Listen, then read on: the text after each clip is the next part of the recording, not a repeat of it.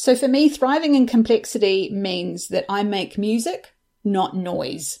Is that notion of that I jump into the music making thing with an intention that music will be made, but maybe not music that I can anticipate in the future or what it might be.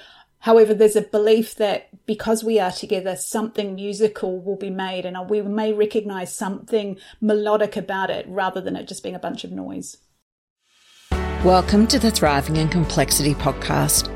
I'm your host, Suzanne Libertilia, and I'd love for you to join me as I peek behind the scenes of complex situations and workplaces and interview leaders and experts who will challenge your thinking, inform and inspire your leadership so you and your team can thrive in the volatile, uncertain, complex and ambiguous world we live in.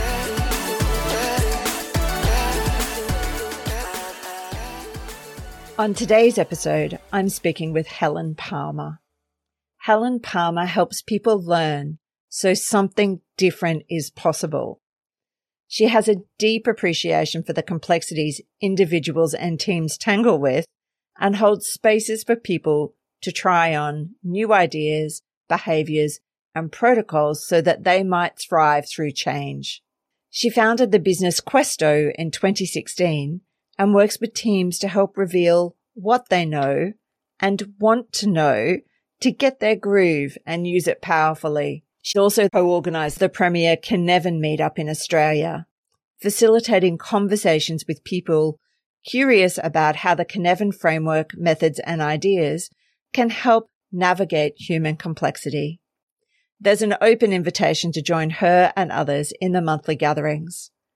When not working, she indulges in a bit of gardening, records the family history, including her Maori heritage that goes back 21 generations, dabbles with the Japanese craft of paper folding, otherwise known as origami, and loses herself in the cultural scapes in sci fiction and has been known to compose a poem or three, just like 3 generations of her ancestors. I hope you enjoy this episode and I hope it opens up new possibilities for you. Helen, it's so lovely to have you on the podcast today. I'm wondering if you'd be happy to share with listeners something that a lot of people may not know about you. I think many people would probably not know and maybe would be surprised given the nature of complexity kind of conversations. I'm the family historian for multiple lines of the family. So there's my line from my paternal side, my maternal side, my husband's maternal paternal side, my siblings' maternal paternal side. So I have a database in which I collect information, and part of that comes from a discovery at some point that I also have Māori ancestry. I'm originally from New Zealand, and I can trace my Māori ancestry through something called a whakapapa, which for those listening, that isn't a rude word. It's a Māori word that means genealogy. And I can trace back 21 generations to a fella named Paikea. And Paikea was according to Māori migration mythology/stories, was a person who led one of the 8 immigration canoes in the original Māori Polynesian migration to New Zealand, probably about circa 600 AD. So consequently, I collect facts, I collect photographs, I collect stories of the more recent generation, which meant that last year when my grandnephew was born, I was able to present him at birth with a family tree that printed out on 28 A4 pages and then had to be kind of glued together. Wow, it's so lovely to connect back and understand where you come from, and that gives you that real sense of identity, doesn't it? Yeah. And surprising too sometimes how we can kind of make patterns. So my surname is Palmer, and I was going through my brother's wife's family line. And back in about the 1600s in England, she had a Palmer. And you kind of think, oh, is that some kind of coincidence or something? And you think, we as human pattern-making creatures try to find meaning. And I think that's just coincidence. I mean, 400 years ago, there was another person with the same surname in the family. Well, back in the mid-90s, you were in your 20s, and in Australia, it's very much a thing to go and do the year overseas. And I was working for a family right. as a mother's help. and they had a house on Guernsey. So I'd been working with them in Scotland and then went with them to Guernsey and the Channel Islands. And I needed to go to a shop to buy a new case for my video camera. And the man who served me saw my credit card and he said, "Oh, you must be related to Martin, who just sold the shop." And so he rings up Martin on the phone, and here I find this distant relation of mine in Guernsey who is the most amazing person. And he had this 18th century manor house with a 13th century watermill on the end, Oh, how cool. which I saw recently they've just restored and got working again. And when he sold the shop, he built a pipe organ down one complete side of his house because he loved playing the pipe organ. And he took me all around the island and told me all about my family history. It was wonderful. Oh, wonderful. So it's serendipity as well. And sometimes too, we find those moments where you think, oh, there's nobody at my generation that's maybe musical or artistic, but gosh, there seems to be somebody somewhere else, which kind of has that interesting thing about now, how much of that is nature and nurture and DNA, etc., etc. Absolutely. So, Helen, people often talk about the importance of looking to the future and not dwelling on the past. However, I'm curious about your thoughts on how we can embrace our past in ways that serve us into the future. That's a really interesting conundrum/question, because we live in the present. We don't live in the past, our current everyday reality. However, who we are in the present, our identity, is formed by the past, by our experiences, by the patterns that we've created, by the beliefs that we've acquired, and the stories that we have inhabited. And so it gives us a kind of stability. And to the conundrum of dealing with complexity, that's going to have plenty of chaos involved in it. So I think in terms of this conversation around complexity, the fact that we can find a portion of stability in our identity gives us something to work from. But there's a creative tension in that, because some of having to deal with complexity is you have to give up what you know and give up what you believe and find what patterns won't be useful because the situations we might be dealing with are novel. So I think there can be quite that conundrum between knowing some stuff while being open to, that gives me something to work with. Now, can I let that go? Yes. And there's a great quote, and I'm not going to quote it particularly well, and it's something I came across when I was 12. And it's been so influential in my thinking, which is now 40 years ago, for those who may be doing the calculation from an age point of view. And it was something about never be hesitant to give up what you are for what you could become. Yes. And I always love that kind of notion that there's a sense that we are becoming. However, we started with something. There was some raw material that came to us from our own past, from the past of our family. And part of my family historian interest has partly been an interest of, so those experiences that I had that were shaped by my parents, what experiences shaped them? And therefore that helps me make sense. And I know we're possibly going to talk a little bit about the Cynefin framework, which is a sense-making framework. So for me, there's a strong sense-making quality of what the past might give me as some insight that might help me understand where I stand right now in my present, while also keeping me open to new possibilities for a future without thinking I need to be tied to that past. Helen, that's so true. And I'm really are you familiar with the work of Jennifer Garvey Berger and the book that she did around complexity mind traps, that fifth mind trap around ego? Yes. So you are who you are because of the experiences that have shaped you. However, I know that she agrees with you totally that we have to be prepared to be aware of what we need to let go of so we can become who we need to be next. Yeah. Yeah. And I think sometimes people are like, it's almost like, don't worry about self. It's all about the group and whatever. And I think there's always this interesting tension, conundrum, paradox to many of the things that we hear as advice. It's like, yes, that and that. So it's like, yes, there's something about the individual and the group. And how does that kind of hang together? There's something about my identity being valid and having an ego. However, how much ego, and in what cases do I need to let that go? And for me, there's often a utility kind of driving, like, what will serve me now? What will serve the group that I'm here to serve? And that's what's important, not some kind of high principle. It's like, this is who I am and I need to stand strong in this truth. It's like, well, this is who I am in this moment. Yes. Based on this context, based on my choices. And we have a very malleable sense of self.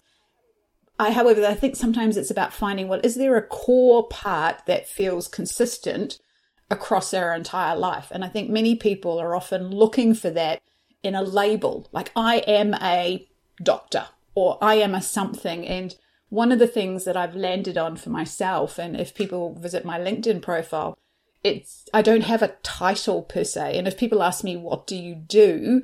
As a kind of identity thread that I can track back to very early ages, to my current reality, to the potential of my future. And the line is, I help people learn so something different is possible. And for me, there's a kind of, I can hold to that, yet there's a lot of room in that abstraction for a lot of interpretation and meaning making. Mm. And it's about not thinking in absolutes and being open. Yes. It's not about just watching it for what's emerging around you. It's understanding what's going on within you at the same time. Indeed.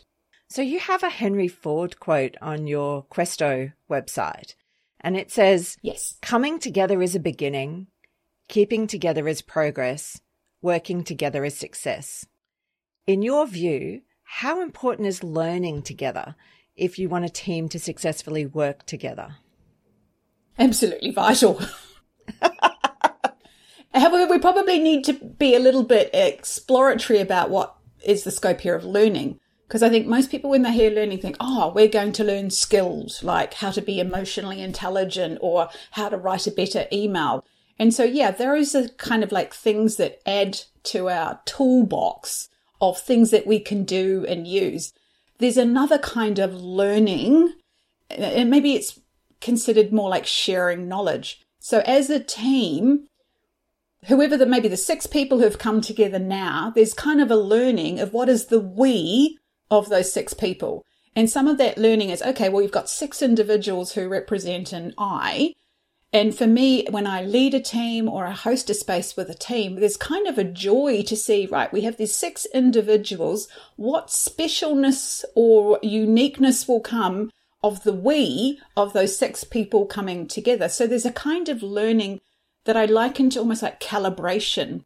We're learning what is it to be together as us 6, and how do we constantly be aware of the situation around us and make small adjustments, discover what's possible. And it's not so much a let's acquire a bunch of things to put in our toolkit. It's these micro kind of learning moments where like, oh, I learned that you like that. Or, oh, that's interesting. You see the world in that way. Or when we both talked about that, we now learned or discovered an insight that neither of us had thought beforehand. So it's not like, oh, it was just in our heads and I'm going to bring it to the surface and give it to you, Suzanne. It's like, no, neither of us knew that, but we learnt, discovered, explored, and merged that insight together. So for me, it's very much a sense of this kind of calibration of that we're finding what it is to be together and find a flow. And some of this learning's about that raising to your level of awareness of who are you and what's going on. And there's this wonderful little model that I came across many years ago, and for the life of me, I can't find the source of it, so I'm not crediting it to myself. And it was this notion that if you're going to collaborate and work together as a team, there's 5 conversations that you need to have. And they need to go in sequence, but they can go and cycle back. Conversation 1 is, who am I? Conversation 2 is, who are you? Conversation 3 is, who are we? Conversation 4 is, how will we work together? And conversation 5 is, what is our mission, task, or what is the work? Most teams go straight to conversation 5, bypassing all the other conversations beforehand. So for me, this working together as a success is that we calibrated through having these 4 conversations before we got to conversation 5. So it's about curiosity, about yourself, each other. Absolutely.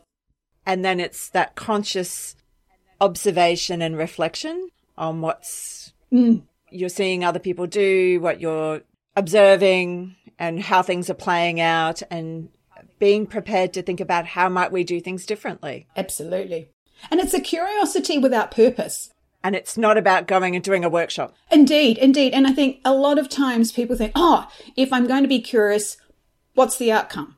Give me some kind of guarantee that my curiosity is going to arrive at something, or prove to me that if I take these steps, my curiosity, and they kind of think of curiosity just as a process. And I invite people when I'm in spaces to just be curious, just because, with no expectation of what will actually emerge. Because if we have those kind of expectations of a goal or a destination, we can then turn our filters in such a way that we'll only see certain things, which really is the antithesis of curiosity. Yes.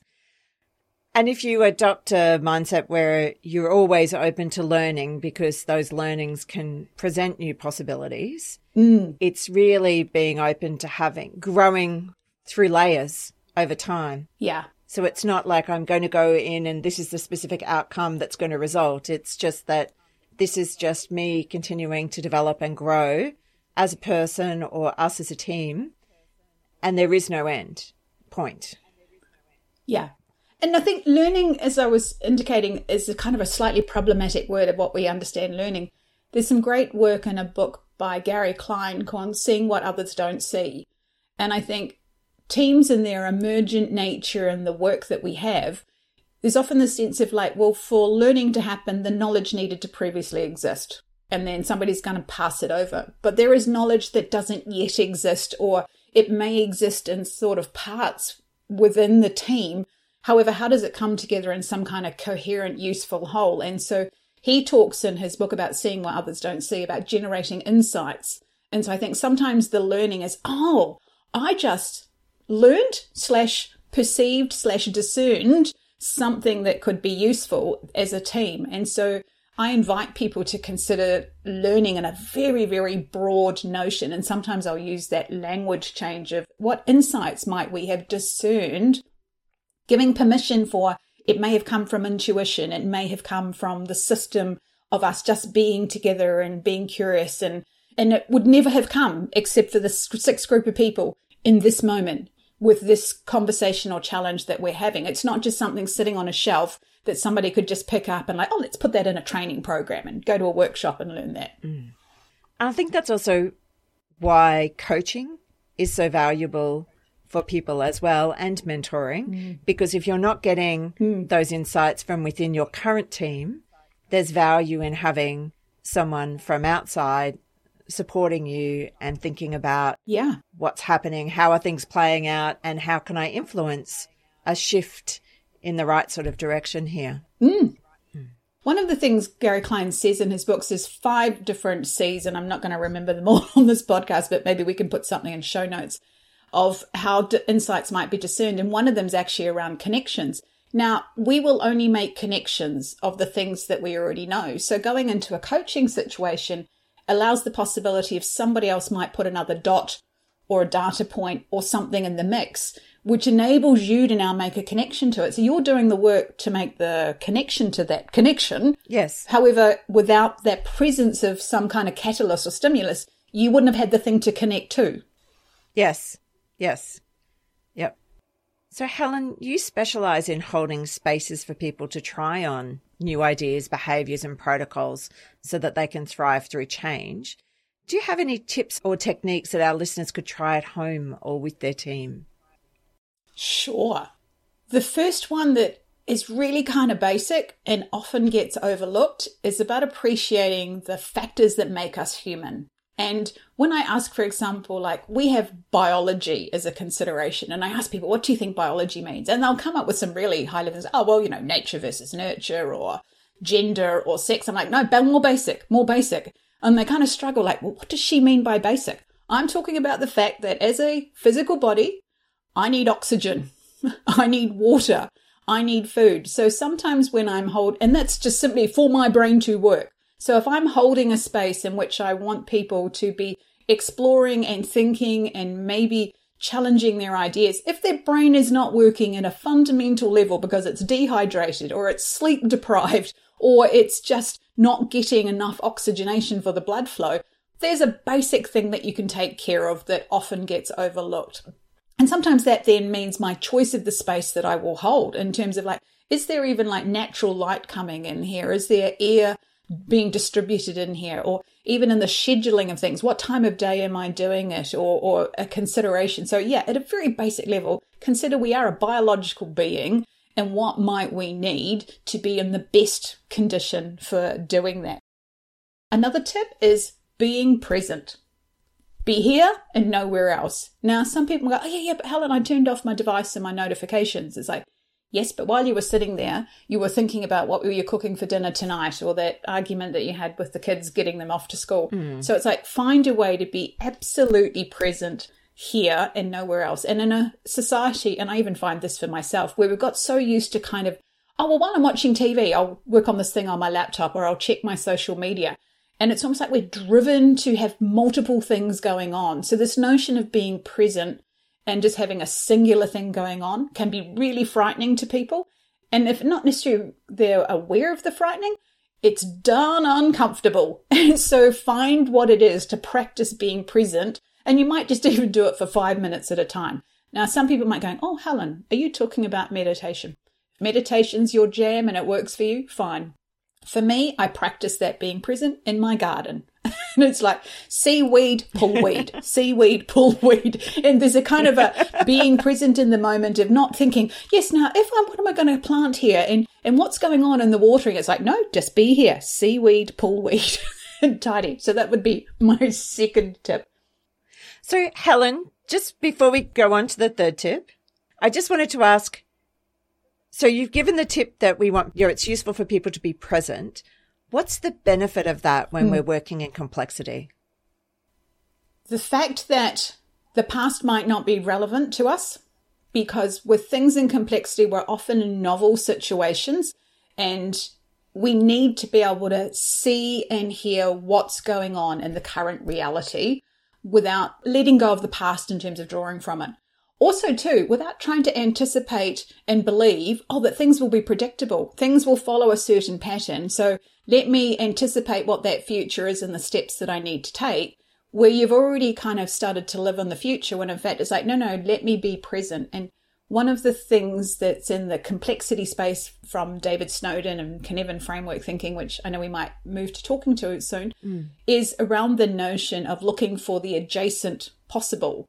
And so you kind of need to be present, like, well, where are we now and what might be just adjacent, rather than a lot of management advice is kind of like, look to the future, define a future, and then plan the steps. Well, we have no control over the future. We can maybe influence it, however we influence it from the present. So just even knowing how to be present in the present.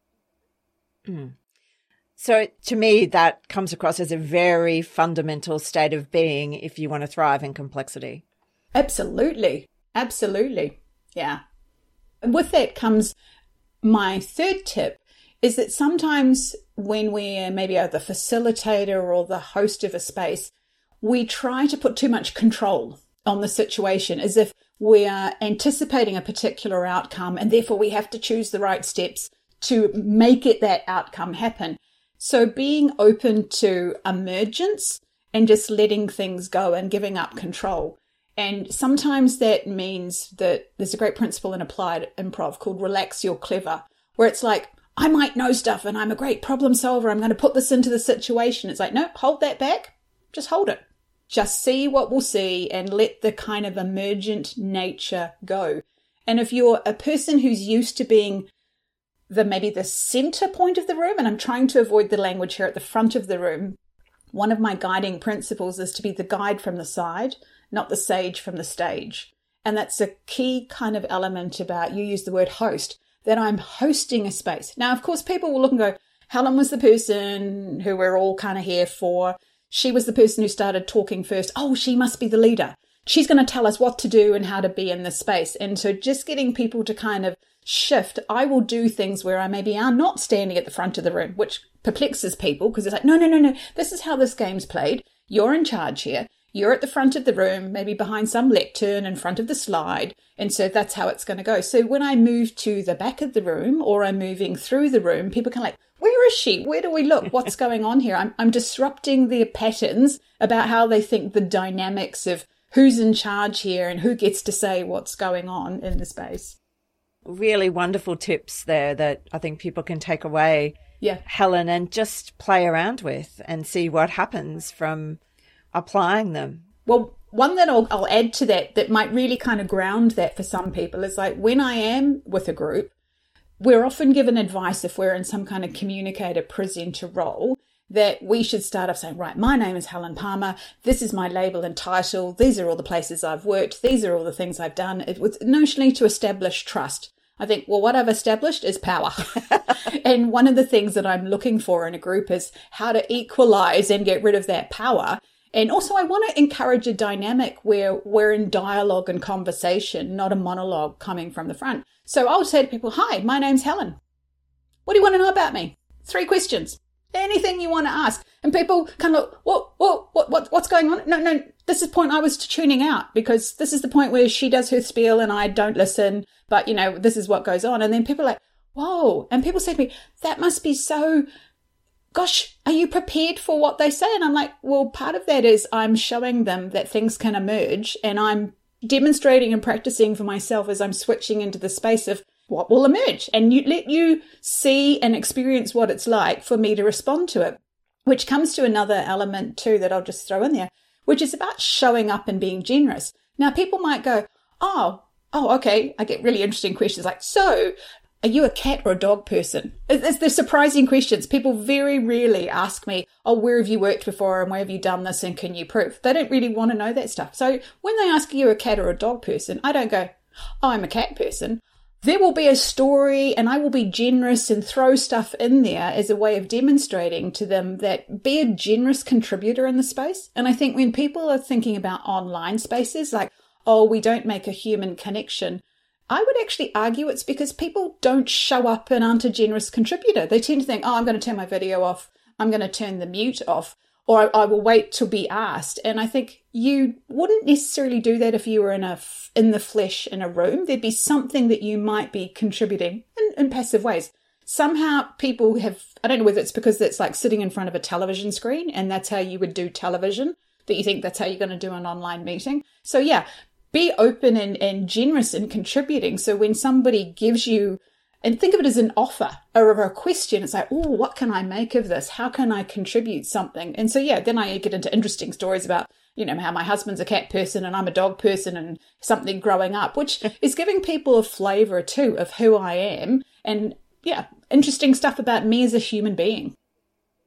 It raises a really interesting challenge because when we talk about being present when you're on a video meeting, I personally find it quite challenging when everyone's having the chat off to the side. But that's also about being generous and giving feedback and sharing. But for me, that's a bit of a paradox and a tension because I'm so used to just focusing on the conversation and being present that I find it quite distracting. Yes. And for me, to think about what I might put in the chat moves me away from being present in the conversation. Well, in a world where we are used to maybe doing our social media while we're watching television, there is a point where people have maybe developed an ability. There's a question about the effectiveness and the efficacy of such an ability, but in sort of like multi-channeling.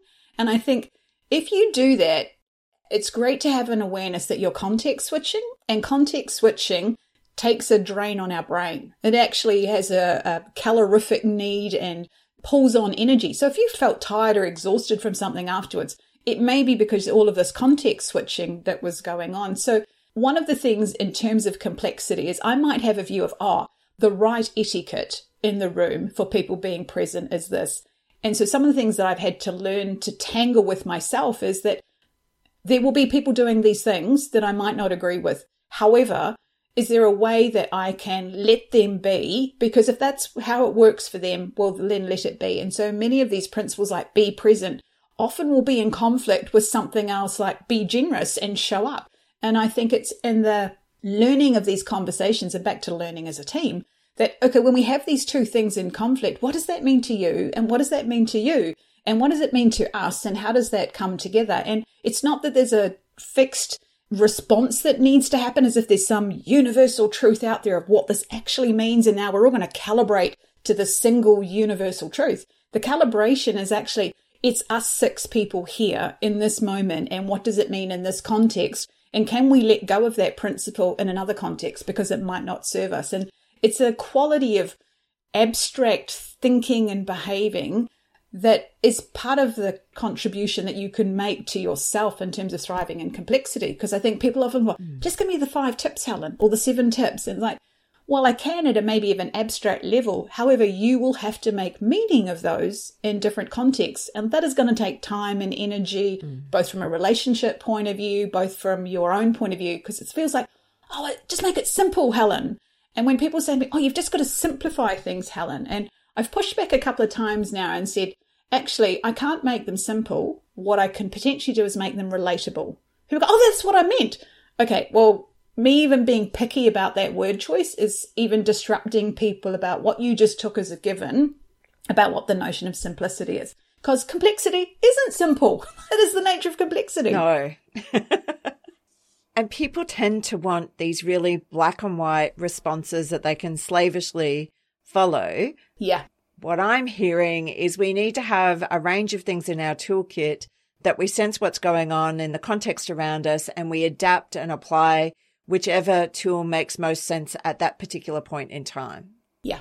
And living with the greys, because people often have the sense like as if somehow grey is a bad thing. And it's like, well, I don't know about you, but if you go to a paint colour chart, I've been painting walls in my house, and there was I want a grey. And trying to explain to somebody the grey that I wanted, and then you go to a paint chart in the Bunnings, and there's all these greys. It's like, seriously, it's none of those greys that I want. And then you start to realise how many shades there are of the different human, if I took it from an abstract metaphorical meaning, the shades of experience, the shades of perspective. And that is what makes something complex. And when people are trying to reduce it down to, we've got to get a couple of categories because now we can deal with black and white and maybe dark grey and light grey.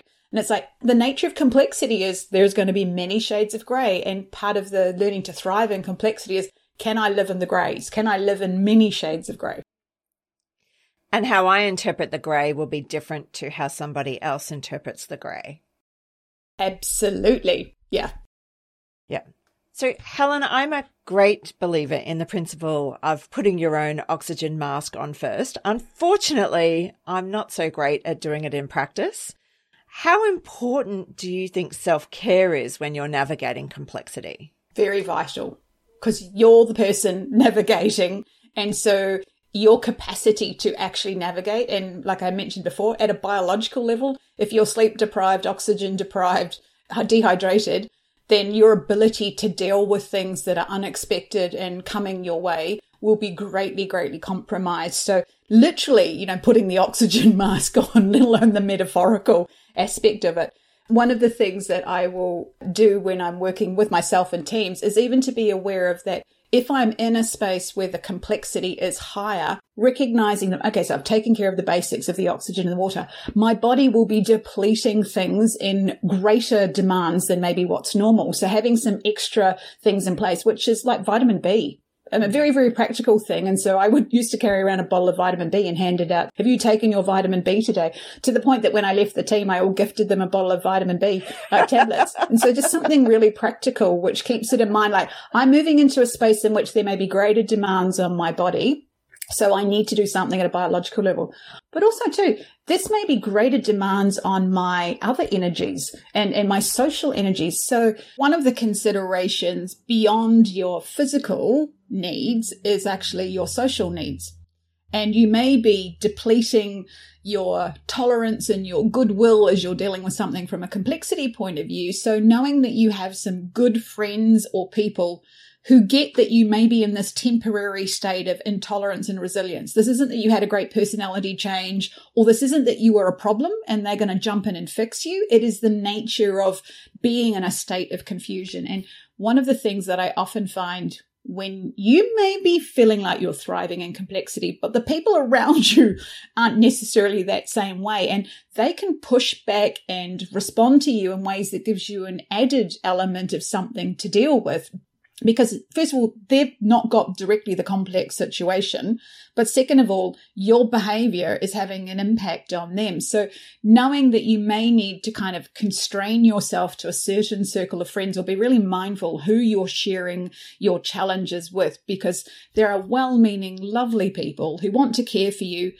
and in their care may inflict help on you and give you the gift of their problem-solving talent from a very complicated, orderly world point of view, which is not helpful nor appropriate when you're in a state of complexity. So I've learnt to think about that self-care of who are my go-to people who get me, who get that kind of stuff. And I can kind of signal to them, right, it's one of those moments. So right now I need you to shut off your advice-giving, help-giving persona and just be with me here and let me work this through and process this with nothing else going on. Can you be that kind of person? And there will be people that you'll kind of need to think beforehand, who are these people and how can they provide that? But also to let them know, by the way, you're on call for this role. Are you up for it? What I've come to appreciate is the level of complexity that I can tolerate can be very uncomfortable to others. And it's not a kindness to expect them to be where I'm at or appreciating or understanding that. So being really mindful then about who I might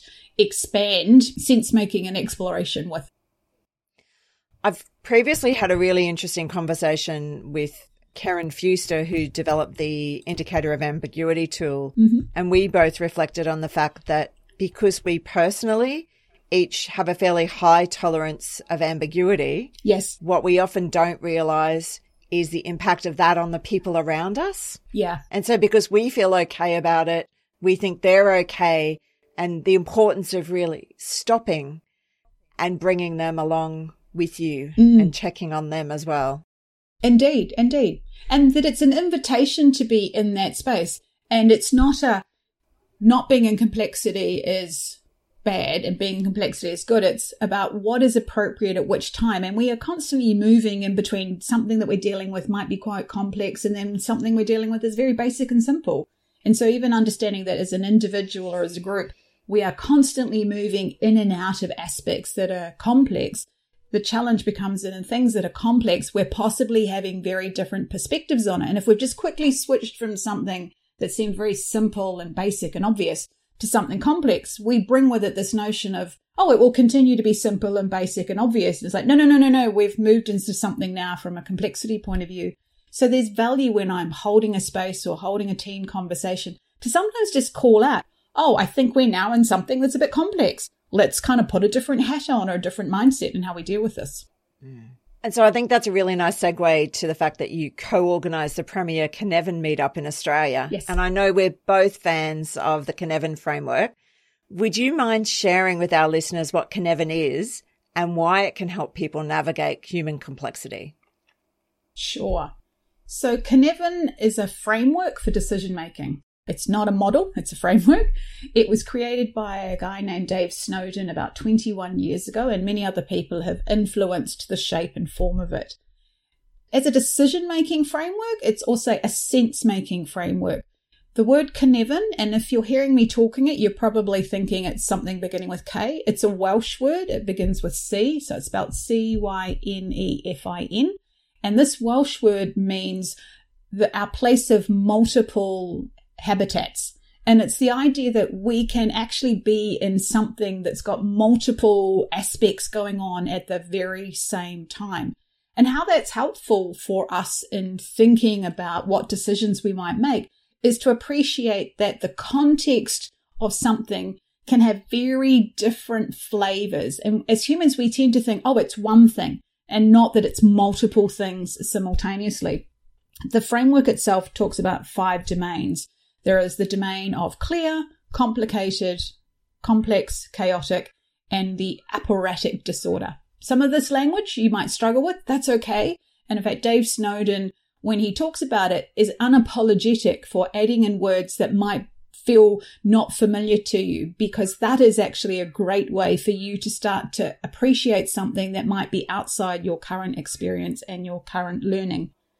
Of those 5 areas, you could think of them broadly as there's a state of disorder, a state of order, and something else. And as humans, we tend to think, oh, disorder bad. Got to get out of disorder and get to some sense of order. Well, order is 2 of the domains in Cynefin. That's the clear and the complicated. And so we have a kind of premium view of, well, that's where the good things happen. That's where our tools are fit. That's where our mindset and our behaviors all fit.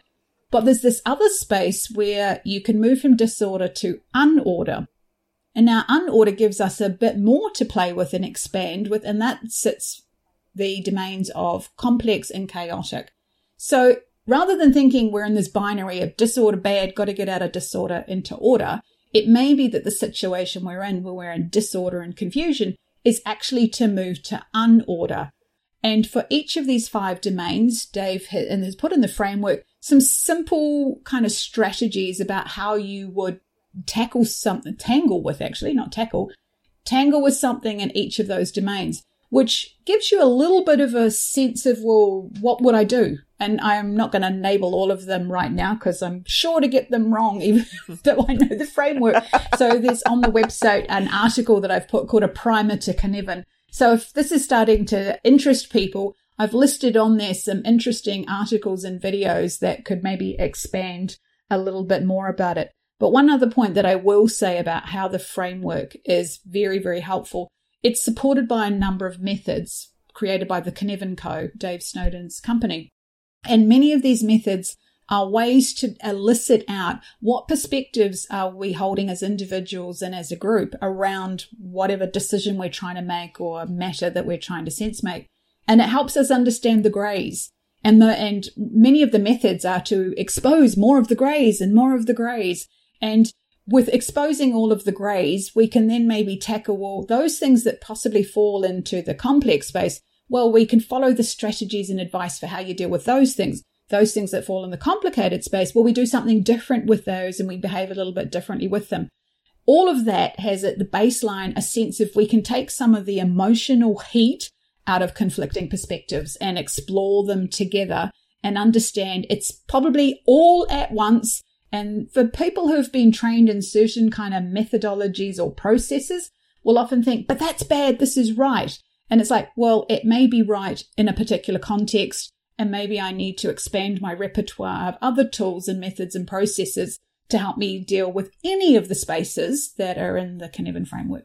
So if we were to sort of drill that down to a few key concepts, Helen, would it be fair to say that it's about staying curious about what you're observing around you, making sense of that, being ready to respond, but then also be ready to keep adapting those responses?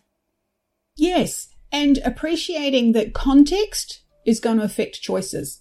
So it's like, what context am I in? Yes. So rather than jumping straight into, because sometimes curiosity is like, oh, I think it's this, and jumping straight into this, I've already decided what patterns based on what's worked in the past of what I'm going to do moving forward. And in some ways, your curiosity is kind of being contained and not being expansive. Now, it could be in something that's in the clear and complicated domains. Actually, no curiosity is needed. You don't need to be exploring. That's stuff that you can just draw from the past because those patterns and predictability are great and valid. When you're in the complex domain, levels of curiosity, more curiosity is needed. And maybe the curiosity that says, I'm prepared to let go of the past and what I know because the situation I'm in is going to be quite novel and probably never happen again. And the word that Dave used when he talks about how you're behaving in the complex domain is not adaptive, it's exaptive. And to exapt something is to say, there may be tools and things that I have in my toolkit that we use, I know work in a particular way. What if I use it here? Not expecting it to work in the same way, but I use it and I exapt it, which means I radically repurpose it for something that it wasn't intended to be used. And then that may actually produce something useful.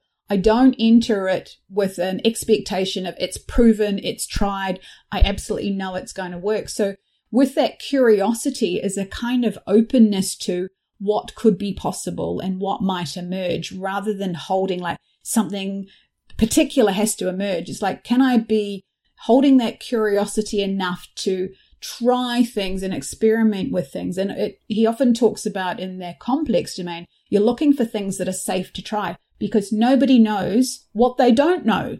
So part of that curiosity also comes with not that, oh, Suzanne must know something. I just need to be curious and get it out of Suzanne. It's like, none of us know. So can I be curious for the emergence of knowledge that none of us know that I might not recognize? And so then how do I kind of even play for something that feels very vague and ambiguous, and maybe just try something with it rather than thinking, oh, I'll wait till I get all my ducks in a row.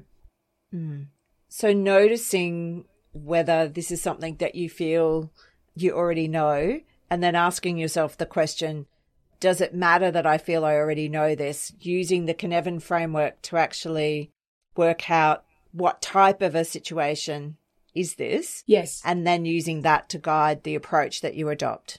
Well, in fact, a situation is never going to be all in complex or all in complicated. It's about then saying of different aspects of the situation, I, Helen, are seeing these things probably fall into complicated. These things fall into complex. So the things that fall into complicated, the Cynefin framework gives me some guidance about, well, how I might deal with those things in complicated. It's different advice for how I might deal with things in complex. Now, that's just Helen's subjective view. Now we bring in Suzanne and the other 5 members of the team, and the situation we're talking about. Some of the things that I might have put in the complicated domain, they went, oh, no, that's in the clear domain, which could be effective. Well, that's because of their experience and their knowledge. And it's not about saying, oh, no, it should be in clear versus complicated. It's the complexity at a sort of a whole of team level comes from the fact that we all share these different perspectives. And sometimes as a team, we're unable to be productive and move forward because no, that's not the right thing to do. No, this is the right thing to do. So how do you take some of the heat out of those conversations and say, what perspective are you holding? Which context do you think this is in? And why do you think it's in this? It's got something sitting in this context? Because it may be that we're something that we're looking at. We've got it such a high level. We need to tease out and look for the granularity in it because it may be a truth that there's something in it that isn't complicated and in complex at the same time. So can we tease out what those things are? So we can treat them differently. Take the bit that is in the complicated, treat that as a complicated thing, treat that as a complex thing. Helen, given all the many different things. Lots of abstractions in these conversations. Yes, there are. Given all the many things that people need to be mindful of what's happening around them, and that there is no clear recipe for every single situation. And it actually requires that openness to possibility, listening to other people. Absolutely. What does thriving in complexity mean to you personally? I'm going to say something that's going to sound a bit abstract, but it's metaphorical. And one of the things when you're dealing with stuff in complex is the power of metaphors. So for me, thriving in complexity means that I make music, not noise. And let me expand on that. By what I mean by making music is that the things that I choose to do will have a sense of flow and maybe a sense of coherence. And you might be thinking, yes, Helen, you're still talking in abstraction. So let me give you another metaphor. There is a difference between making music in an orchestra versus a jazz band. So in an orchestra, there is a piece of music that's probably been printed out on sheets and we've all learnt to play it, and we each know in the orchestra what instrument we have and where we sit, and there's a conductor who's guiding us. So you're making music, but you're making music with many kind of constraints and guiding, holding that together. Contrast that with making music in a jazz band who's jamming. We get whatever instruments that came together. We might agree to start in the key of G. We have no idea how long this music we're going to play is. We have no idea what kind of tempo it's going to be or which instruments are going to play their role. However, we are there with a belief that we are not just making sound, that we will listen to each other, we will be curious, we will accept the offers, we will generously contribute, we will make our partners in the musical thing look good, such that something musical will have musical ability, will appear. Now, at the end of it, or while you're maybe on the outside listening to it, you're kind of thinking, oh yeah, these people prepared this beforehand. This is like, it's like, no, that just emerged in the moment.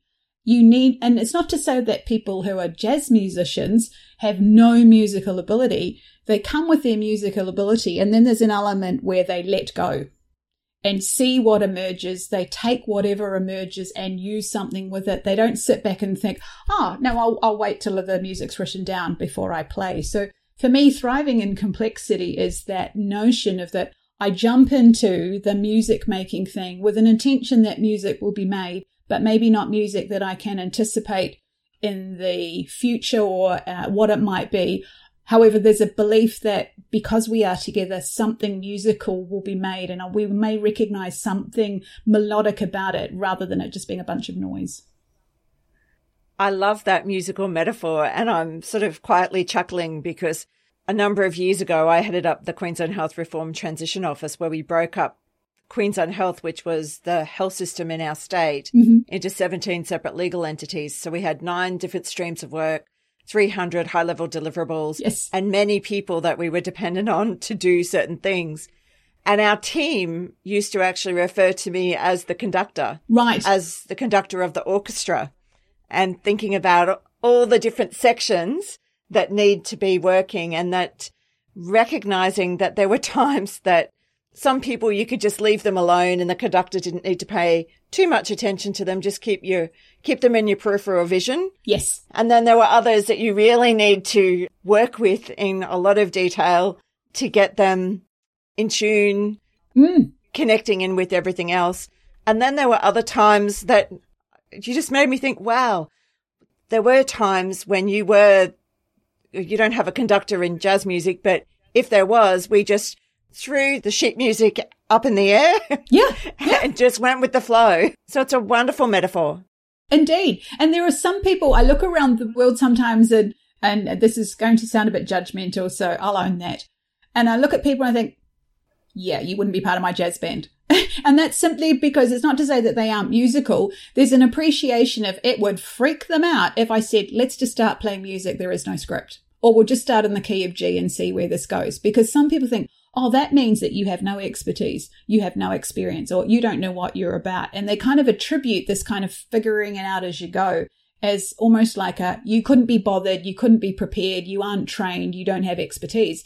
And that may be true if we were dealing with a complicated context, but in complexity, that's an absolute appropriate approach to take and incredibly valid. And so finding people who can understand, yeah, I have all my musicianal training, I know my discipline, and I'm prepared to let that go and just go with the flow of figuring stuff out. And it's not going to harm my identity. I kind of know how to maybe position this in terms of my reputation with others who might have been looking like, yes, but you should know. And this often happens with leaders or people leading a group. It's like there's an expectation, well, you should know. You should be able to give us a clear vision, name the future and the steps. And if you don't do that, that's a failure of leadership. And when you've got things going on in complex situations, nobody knows. Nobody can say what the destination is. And so this notion that you're figuring stuff out as you go along gets somehow devalued as if that's a lack of commitment, a lack of dedication, a lack of preparedness. It's like, no, that is the reality of what's needed for complexity. And Helen, this is a real tension that I see for leaders in the public service. Yeah. As a former senior public servant myself, I'm really conscious of the constructs that exist in that sort of political environment and the challenges of trying to lead in very complex situations where you've got government representatives trying to respond to the electorate who want simple answers. Yes. And they want definitive answers. And it's a real challenge and it's a dance, I think, that public servants in particular need, because they're often the ones that are dealing with the really big, complex societal issues where the community is expecting government to say, here's the magic solution. So it's an interesting conundrum. Yeah, where some reframing can happen to think when people say, I want a simple answer, if you reframe that and said people wanted a relatable answer, and if rather than people want definitive detail, people want meaning. Yes. And so if you start to shift it and understand it at maybe at an abstraction level what people are after, people will often show up with kind of like, I'm looking for concrete details.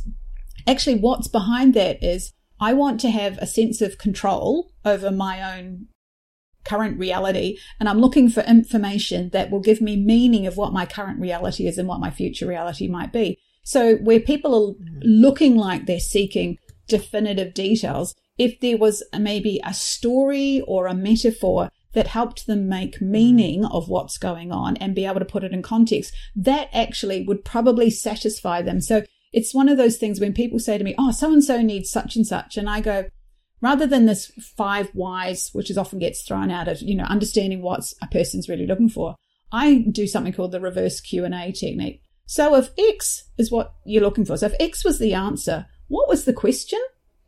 And so it enables to kind of get a sense of that thing you're looking for. If simple was the answer, what was the question?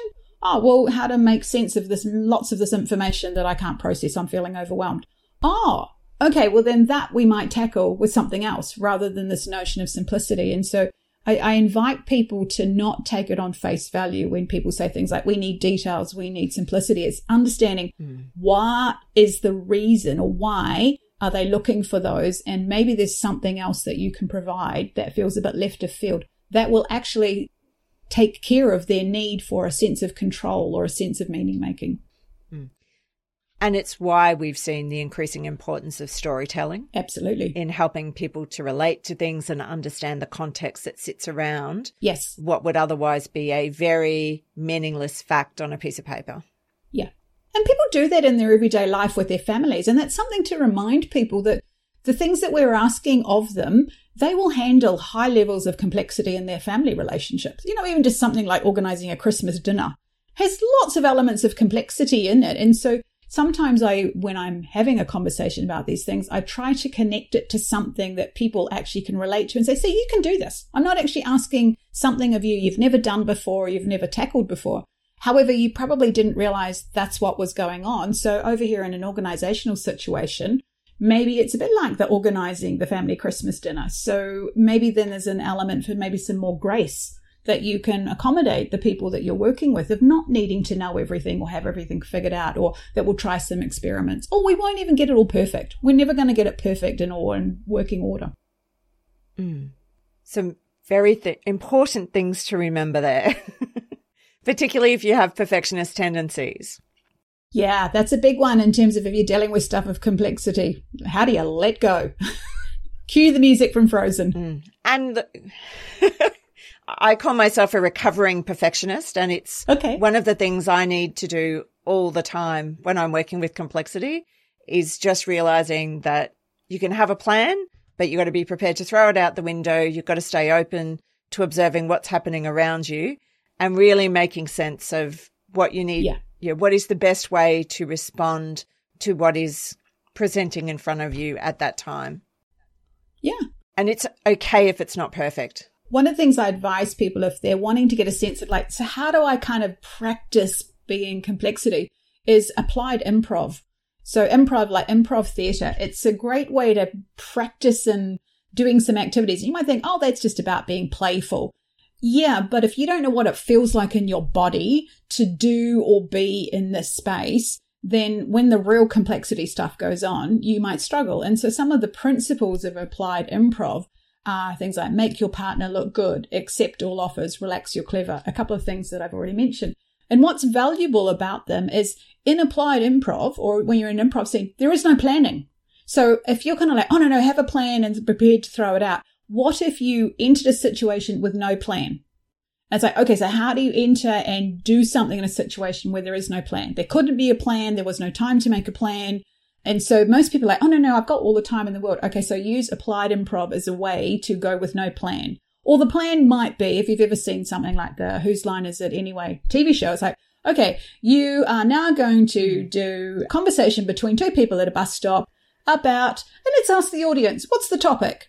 Growing tomatoes. Okay, two people. You've got the context. You're at this bus stop talking about growing tomatoes. That's as much as a plan as you've got, and that's known in complexity as maybe having some enabling constraints. You got something to work with. Couldn't really call it a plan. Two people pretending to talk at a bus stop about growing tomatoes. And can you go into that? Can you lean into that and make something of it without expecting, well, it needs to have guarantees that it would work. It needs to have really clear steps in what you need to do. Now, that's not to say every moment in every situation in a team or at work should be like that. However, when there are moments of complexity, could you act that way around the situation of being complex? Helen, I'm just quietly laughing again because although I have these challenges with perfectionism... Oh, I'm glad to provide such entertainment. No, because all through high school, and this makes more sense to me now, I did speech and drama. Right. And I did improv all the time. Every single week I practiced improv. Right. And so that might actually help to explain why I've been able to get through some of these very complex challenges in my career with my perfectionist tendencies, because I've also had that practice of improv. Yeah. And it's not to judge and say that perfection's not bad. Anyway, something for me to ponder. those perfectionist tendencies could be really valuable if we were using the Cynefin framework as a point of reference. In the clear and the complicated, some perfection, crossing the T's, dotting the I's, laying out the steps, brilliant, absolutely what's needed. In clear and complicated, you develop that and you revel in it. However, in complex, something else is required. And so then it's about, as individuals, how do you expand your repertoire about what's in your toolkit that you could use and the energy and the mindset that you choose to adopt them. So rather than this kind of binary like, oh, I shouldn't be a perfectionist. No, be a perfectionist in the context that are deserving and valid of being a perfectionist. However, be something else and orientate something differently when it's in a different part of the domain of the framework. Mm-hmm. Some advice we might be able to give to, or some playful advice we might be able to give to other perfectionists out there is, if this is something that is challenging you, maybe seek out a local theatre group and go and join in and have a bit of fun and flex that playful side of yourself. Absolutely. Absolutely. Helen, looking back, if you could give advice to your 25-year-old self, what would it be? It's probably useful to cite where I was in my reality at 25 years of age. Mm-hmm. So I had already been in the workforce for 8 years as a working person. I was newly married. I was in my first year of university.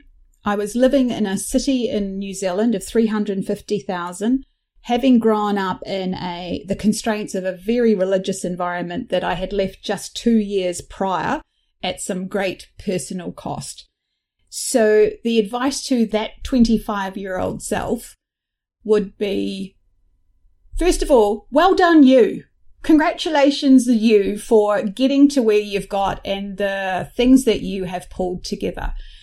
Do not throw the baby out with the bathwater. There is things in that experience that may have been costly, that may have been uncomfortable, that may have given you scars. They are also things that have shaped the values that you've got. And while you're finding those values as this newly emerging person, like for me, the religious environment I grew in didn't think highly of women in doing higher education. So even the fact that I was going to university had sort of a tension involved in it. So good on you for living with the tension. Understand that it's not going to be a case of once you get out of university, all the tension will disappear, that you've recourse corrected the life in the direction you want. This is just the opening overture to more tension. So embrace the tension that you're feeling right now. By the way, keep doing some of those things that I see were from a self-care point of view, but make sure that you do more of that because that is going to hold you in good stead. And if I was kind of on a sense of like, was the trajectory of where I maybe am now, could it have been sped up in some way? Maybe if there was more self-care. However, the past is the past. It is what it is. So whenever you're doing something, rather than feeling like you've got to get the right step figured out, just be kind and easy to yourself. Try some things. They may be useful. Take what you can from them and keep moving forward without having a sense of like, I've got to have a goal. I've got to have a specific direction. It's okay to lay down that talk that other people want to tell you, that you should have a 5-year plan, that you need to have a direction. You keep moving, taking one step at a time, being open to what's going on, be curious, and just think what you could do with what you've got and see where it goes. That's what I'd say to my 25-year-old self. I love that idea of keep moving and staying open and just forward direction. Really lovely. Thanks. Helen, if people remember only one thing about what we've spoken about today, what must they be sure to remember? So I'm going to probably surprise and say I'm not going to offer something. And this is partly because one of the things I've come to learn in hosting a space is not to have a preset idea of what I would like people to come away with, and to trust that people will hear or take what they are ready or willing to hear. Mm-hmm. It's my hope that some of the things in this that might have sort of tickled their fancy or, caused a little bit of tension has the potential to be something that's useful or valuable. And therefore, my hope is that might allow something different to be possible. And it goes back to just staying open. Yeah. Not interpreting for other people. Yes. Letting them interpret for themselves. Yes. which possibly comes from like I had mentioned, I grew up in a highly religious environment. There was a lot that I grew up with where people were interpreting the Bible, scripture, religious concepts in a very strong way to me, saying this is what it is and you should believe it. And so I recognize that some of my values in the way that I operate now is to be mindful not to do the interpreting for other people, to put some information on the table, to provide a situation in which new information or knowledge might emerge, and invite people to make and take of that what they will. And Helen, if our listeners would like to connect with you online, how can they go about doing that? They can follow me on LinkedIn, and I choose the word follow there quite intentionally. If they would like to connect with me on LinkedIn, I would ask that they please put a message in there introducing themselves. I take a very principled and maybe provocative stance that if I get a connection request on LinkedIn from somebody I don't know, I'll automatically ignore and reject it. And this is coming from the point of view that I'm about people and making a human connection. So make a human connection with me, not a technological one. And just put a little message in there, maybe that you heard this podcast. And I'd love to hear maybe what you thought was valuable about it. It gives us a way to kind of start to build a rapport. And Helen, I know I found so much of value in our conversation today, and I really hope that other people have as well. Great. There was certainly a lot of ground that we covered. And so this might be one of those episodes that people might like to listen to a few times. Indeed. Because I'm sure they'll hear something new each time. Thank you so much for joining me today and sharing your wisdom with all of our listeners. My pleasure. Thanks for the invitation to share and to create new knowledge ourselves in this moment.